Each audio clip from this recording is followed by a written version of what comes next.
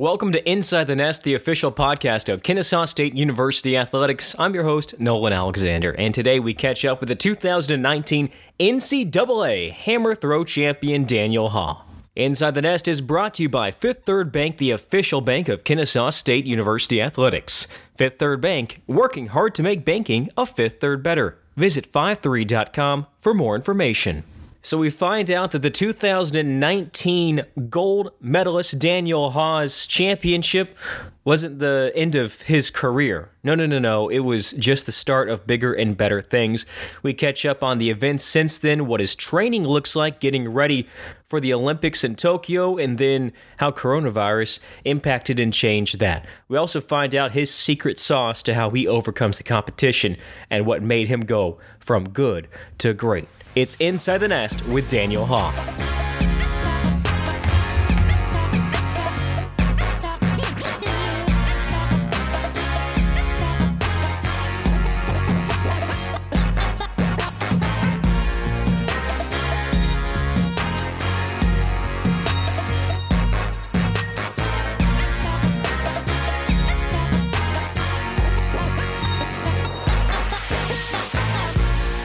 Daniel, we appreciate you joining us on Inside the Nest. Where are you logging in from? I'm currently here in Kennesaw, Georgia, at my home. So what does life look like for you right now? Our whole season ended up getting canceled because of the whole coronavirus. So you have to adapt and, kind of rewrite the training plan for what your goals are. And, you still got to hit your 2020 goals. You can't pretend this year's just over. Been spending a lot of time out in Kansas. Once Kennesaw shut down, that's where we train. And it shut down, and our Atlanta location shut down. And so we pretty much had to pull an audible. And, one of my training partners is from Kansas, and he lives on a farm. So we decided, we can go up there, we can throw there, we can get our lift training done there. We won't miss a beat. There's a lot of guys around the world. I was talking to the silver medalist at the World Championships, and he said that he literally can't do anything. He's just sitting at home every day. I figure this is a pretty good advantage. You got to take advantage of the opportunity, and spent the last 2 months in Kansas. And then once Georgia opened up, we just got back actually about a week ago, train rolling. I can imagine social distancing isn't that difficult on a farm in Kansas, right? It's not, no. Here in Kennesaw, we're a suburb, so there's just people stacked on top of each other. But, in his town where there might be, 5,000 people, I came into contact with his family, and that was it for 2 months.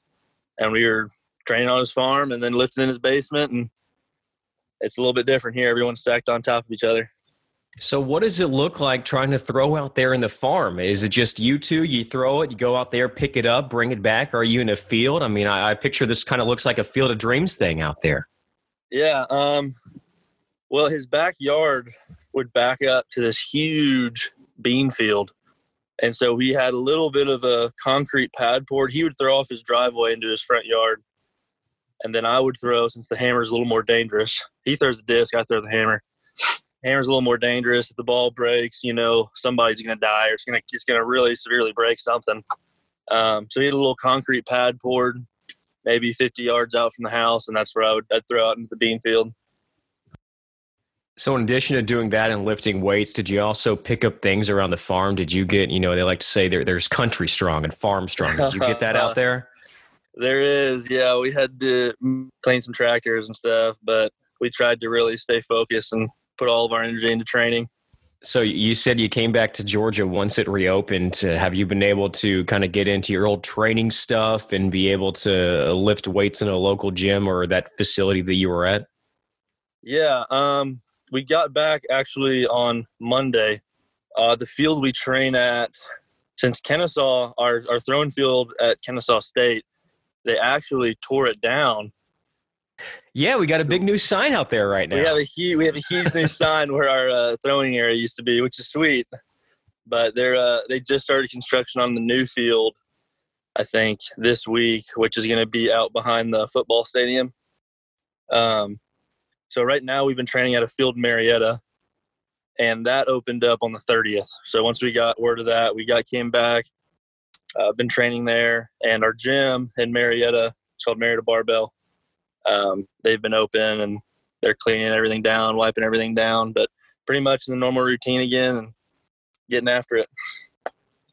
So where were you on your 2020 competition calendar? What was the last event you had done, and what were you training to do before coronavirus wiped it out? Yeah, we had Mount Sac relays out in California at the end of April, and I was in PR shape at the time then. So I was trying to get the Olympic standard, which is 7750, which is about 253 feet, 254 feet. Was training to get the standard there. And then we had the Tucson Elite meet, which is a USA development meet. They get all the biomechanics out there, set up all these lasers and stuff, and tell you about your throw and the angle and the speed and velocity and all that stuff. That was May 15th or May 20th. And so the goal there was to throw even farther, even push that standard out even farther.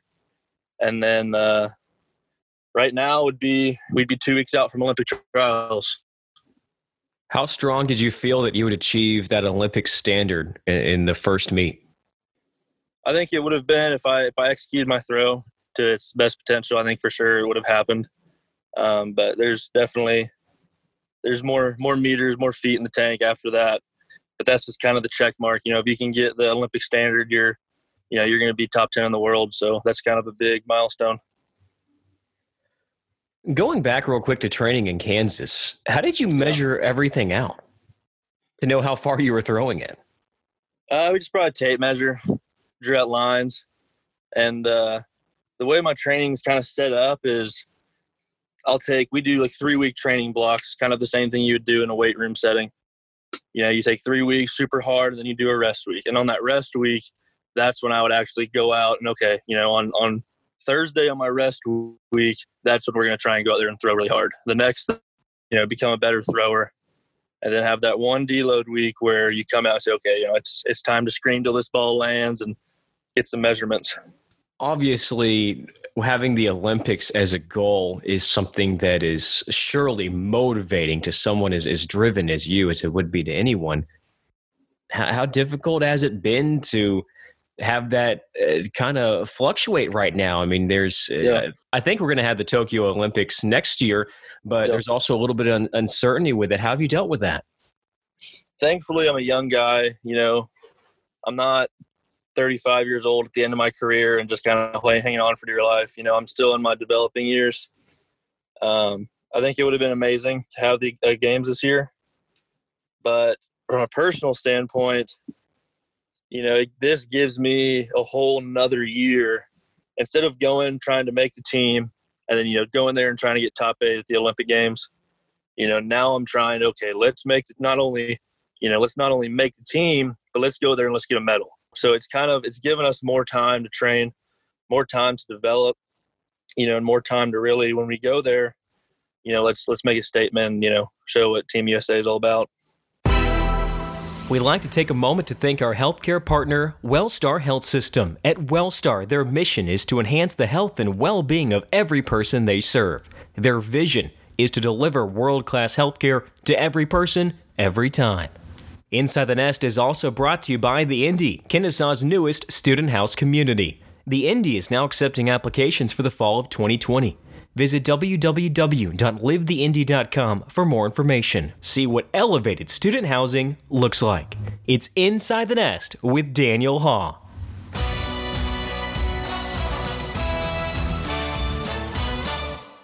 How cool would that be for someone to go from not playing or not participating in this sport starting as a freshman in high school, because you didn't start till your sophomore year, correct? Yeah. To winning a gold medal in less than a decade? I'll be honest, I have not thought about the whole less than a decade thing, but you're right. That'd be pretty wild. So take us back to wrap my mind around that one. Hey, I'm going to speak it into existence. I think it's going to happen for you, Dan. I appreciate it. So let's go back to your start with this. And I read a story that you suffered a pretty bad concussion, so you had to give up football and you looked for something else to do. How did you come upon being a distance thrower? all my buddies were football guys, and all the big football guys. I wasn't big. I was maybe like 150 pounds sophomore year of high school. But all And my what do you buddies, weigh now? What do you weigh right now? right now I'm about 250, 260. Oh my goodness. Yeah. Continue. And so about 100 pounds heavier. And all my buddies, you know, they all threw the shot put. All the big football guys, all the strong guys, all through the shot. And so I was like, yeah, you know, I can't really play football because the concussion had me out for like 6 months. I couldn't remember anything. I couldn't even read. My eyes couldn't track words in a straight line. I mean, it was pretty bad. And they're like, you know what, if you get another concussion, you know, you might literally drop dead around the field. So obviously football was out.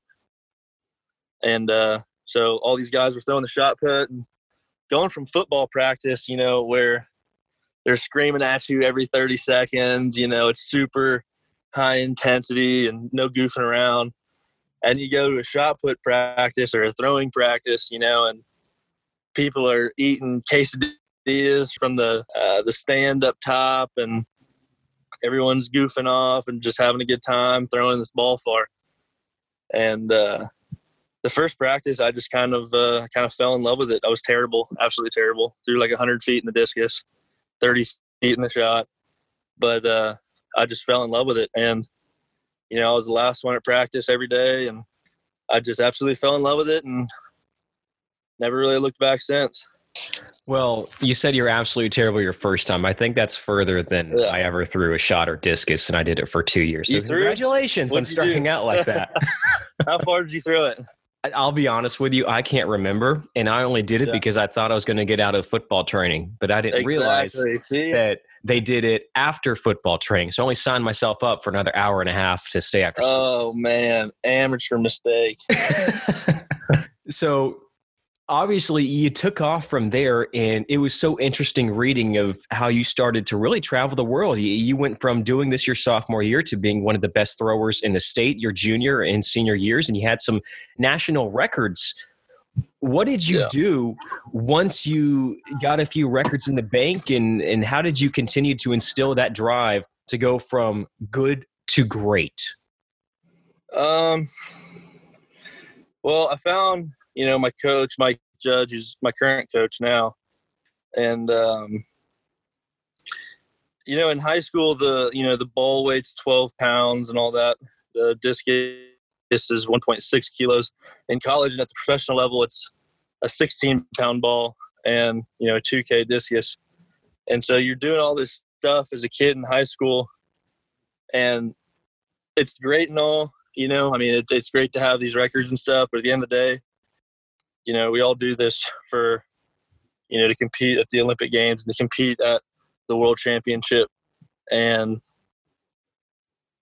unfortunately, when you're throwing that 12-pound ball, it just doesn't really get you much at that level, you know. And so I think, me personally, I was always be humbled in the fact that, you know, like, this is great and it's awesome, like a great high school career, but at the end of the day, I'm absolutely nobody, you know. I mean, it gets me nothing at the professional level, it gets me nothing at the collegiate level. And I think that's all kind of stuck with me even through college. You know, at my redshirt freshman season at Alabama, I was SEC champion in the discus. And you just kind of realize there's always a next level. There's always a next level, you know. And then now being professional, you know, you're finally at that level. You know, you're finally at the last stage. You know, it's let's try and get top 10 in the world. Let's try and get top 3. Let's try and be number 1, you know. And it's just this year-long commitment of every day living your life to pursue this one goal, to pursue this one dream. That's you're finally there. You know, you've put in the time in high school, you put in the time in college, and now you're professional, and you're seeing all that, like you said, 10 years of work and sacrifice and coming to fruition. And now it's like, okay, let's not screw it up. Let's keep progressing, keep getting better. Because, you know, we're finally at that last stage. How has the amount of self-discipline that you've had to have to be one of the world's best in your event carried over to your daily and your personal life? As a kid, I was never like I'm not the most athletic guy you'll ever meet. I'm not a very good athlete by means.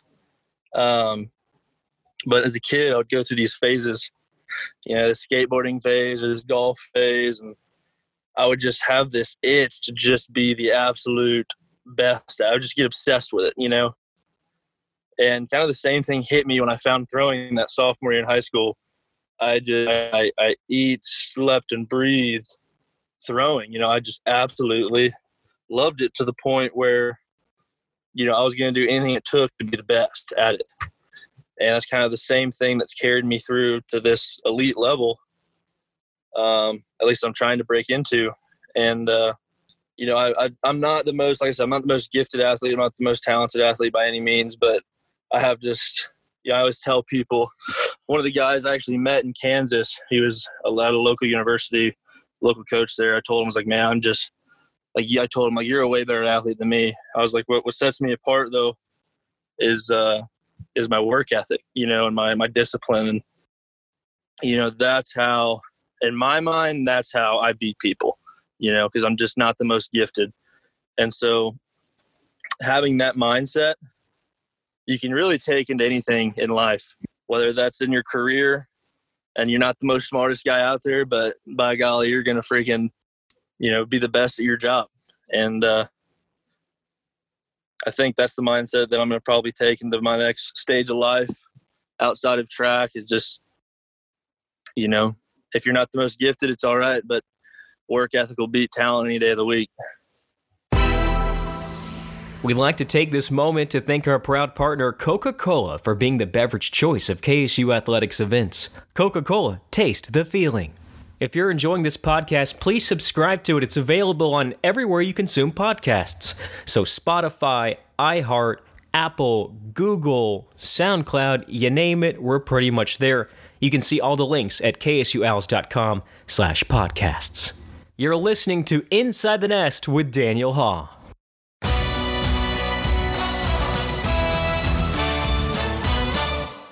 Completely agree with you, Daniel, and I think Kennesaw and Kennesaw State is a great embody of that. So absolutely, back at KSU, you're the national champion, the first national champion in KSU's history, the first in ASUN Conference history. You had a lot of success before. We spoke of all the records you had at Alabama. You had a star-studded career. Were you nervous on that national stage, though, or were you pretty confident? So we started training for that national championship year, July 15th of 2018. And so it was almost a full year of training leading up to that. And, every day at practice, we talk about two things. We talk about being NCAA champion, and we talk about making the world team. And when you're on that mindset every day of, I'm going to do this, we're doing the right things, I'm doing the right things at home, I'm eating the right foods, I'm getting the right sleep, when you do that stuff every single day, and you just, like you said, you speak it into existence, and your mindset, my mindset this whole past year wasn't really, it was mainly focused on the world team. We wanted to be NCAA champion. We wanted to, be in that elite fraternity of NCAA champions, but we really wanted to make the world team. That's where the big time career is. And when you're on that mindset of, this professional mindset, I'm not looking at guys. Like, I didn't look at the collegiate list once in 2019, the stats list, the rankings list. I was looking at the world list. I was looking at, okay, who's top 10 in the world? Who's top 20 in the world? And then when you go to that NCAA meet, you're like, man, this is nothing, Just because your mindset, in the most respectful, humble way possible, you've just completely, over a course of a year, you've just elevated your mindset to where the NCAA championship, like, come on, man, like, that's no big deal. You're training for the world championship. And that's kind of how I've always seemed to do well at big meets, is I just kind of dumb it down, And not to discredit anybody who, like, the NCAA championship's a huge deal. It's absolutely a huge freaking deal. That's just how I deal with it. And that's kind of, I try and elevate my mindset to kind of dumb the pressure down, dumb the stage down, And so, no, I wasn't really very nervous. I knew I had put in all the work. I knew we had prepared right. I'd seen big things in training. And I think when you're prepared and you know that you fall to that level of training, that low level of training, when that low level of training is so high, you're going to be successful. If you were to study for a test, when you don't study and then you go in, you're going to be like, well, crap, you're going to fall to your level of preparedness and you're probably not going to do very well. But if you study every day for 2 weeks and you know it like the back of your hand, you're probably going to crush it. And it's the same thing. You fall to that level of preparedness. Did you allow yourself to celebrate when you won the national championship? If so, what did that look like? I think me and my coach went to Dave & Buster's and we had dinner. All right. On our checklist of long season, right, was, let's win NCAAs. Let's bring that back to Kennesaw State. And it's kind of once we did that, it was just a check, And then it was that night at dinner, we're talking about, obviously we were super stoked, super excited. Coach Kale was freaking so happy. And, but then me, Coach Kale, and Coach Mike, we started talking about, okay, that night at dinner, what's next? We can't sit here and say, oh, we've done everything. Just like, well, we're really only 50% done with our season. We still have to get ready. In 6 weeks, we've got, world team trials. We've got USAs. We have to be able to come off this high that we just did, go back to training, and we've got to be able to come back in 6 weeks and be better. And that's actually just exactly what we did. I want to kind of wrap it up with this because I think this is a really fun part about your journey is ever since high school to now, you've been able to see parts of the country and parts of the world that very few people can say that they've done. What have been some of your favorite experiences in different states and countries through this whole career of yours? Oh, man, I don't know. That's for sure. I'm so thankful for track and the memories and the relationships it's brought me for sure. I don't know. I went to, Qatar was pretty sweet this summer for World Championships. I did a Team USA versus Europe competition in Belarus. And it's like, dude, not at any point in my life was I ever going to end up in Russia. You know what I mean?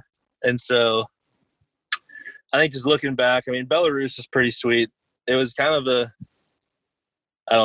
an eerie place, but it's just the fact you're like, we finally got to our hotel room after 16 hours of traveling. And you're like, you finally get there, you set your bags down, and you go, I'm literally on the other side of the world. I think that memory was like, it just hit me. It's like, holy crap, track and field just took me on the other side of the world. I would have never been here if it wasn't for track. So that was a pretty special moment. Once you get to that hotel room and you drop your bags down and, you're looking out the window and you're wearing Team USA gear, all the gear they give you. And you're looking out the window and you're just seeing this random town in this country on the other side of the world. And you realize that you're not, oh man, I really need to go home, or I want to go home and see my family.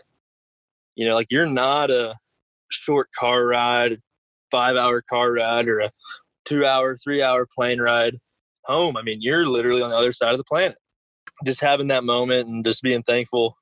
Just a moment of gratefulness, of realizing what this sport has done for my life and realizing that I'm seeing something that most of the people in the United States probably don't end up in Minsk, Belarus, And so just kind of a moment of gratefulness. It was a super cool moment this past summer. Well, Daniel, thank you so much for your time. How can we keep up with you and your future success on social media? What are your handles? I'm at D_Haugh. It's HAUGH. And that's my same Twitter and everything as well. So wonderful. Daniel, thank you again for joining us. We're so proud of not only what you did at Kennesaw, but what you're continuing to do and how you represent KSU, and best of luck in your next event. Thank you so much. Thank you for having me. It was a good time. Again, a big thanks to Daniel for taking some time out of his day on his move back from Kansas for joining us here on Inside the Nest. It's been brought to you by Fifth Third Bank, the official bank of Kennesaw State Athletics. Fifth Third Bank, working hard to make banking a Fifth Third better. Visit 53.com for more information. I'm Nolan Alexander, and I appreciate you joining us. Please subscribe to this podcast to your favorite podcast platform. And until next time, go Owls.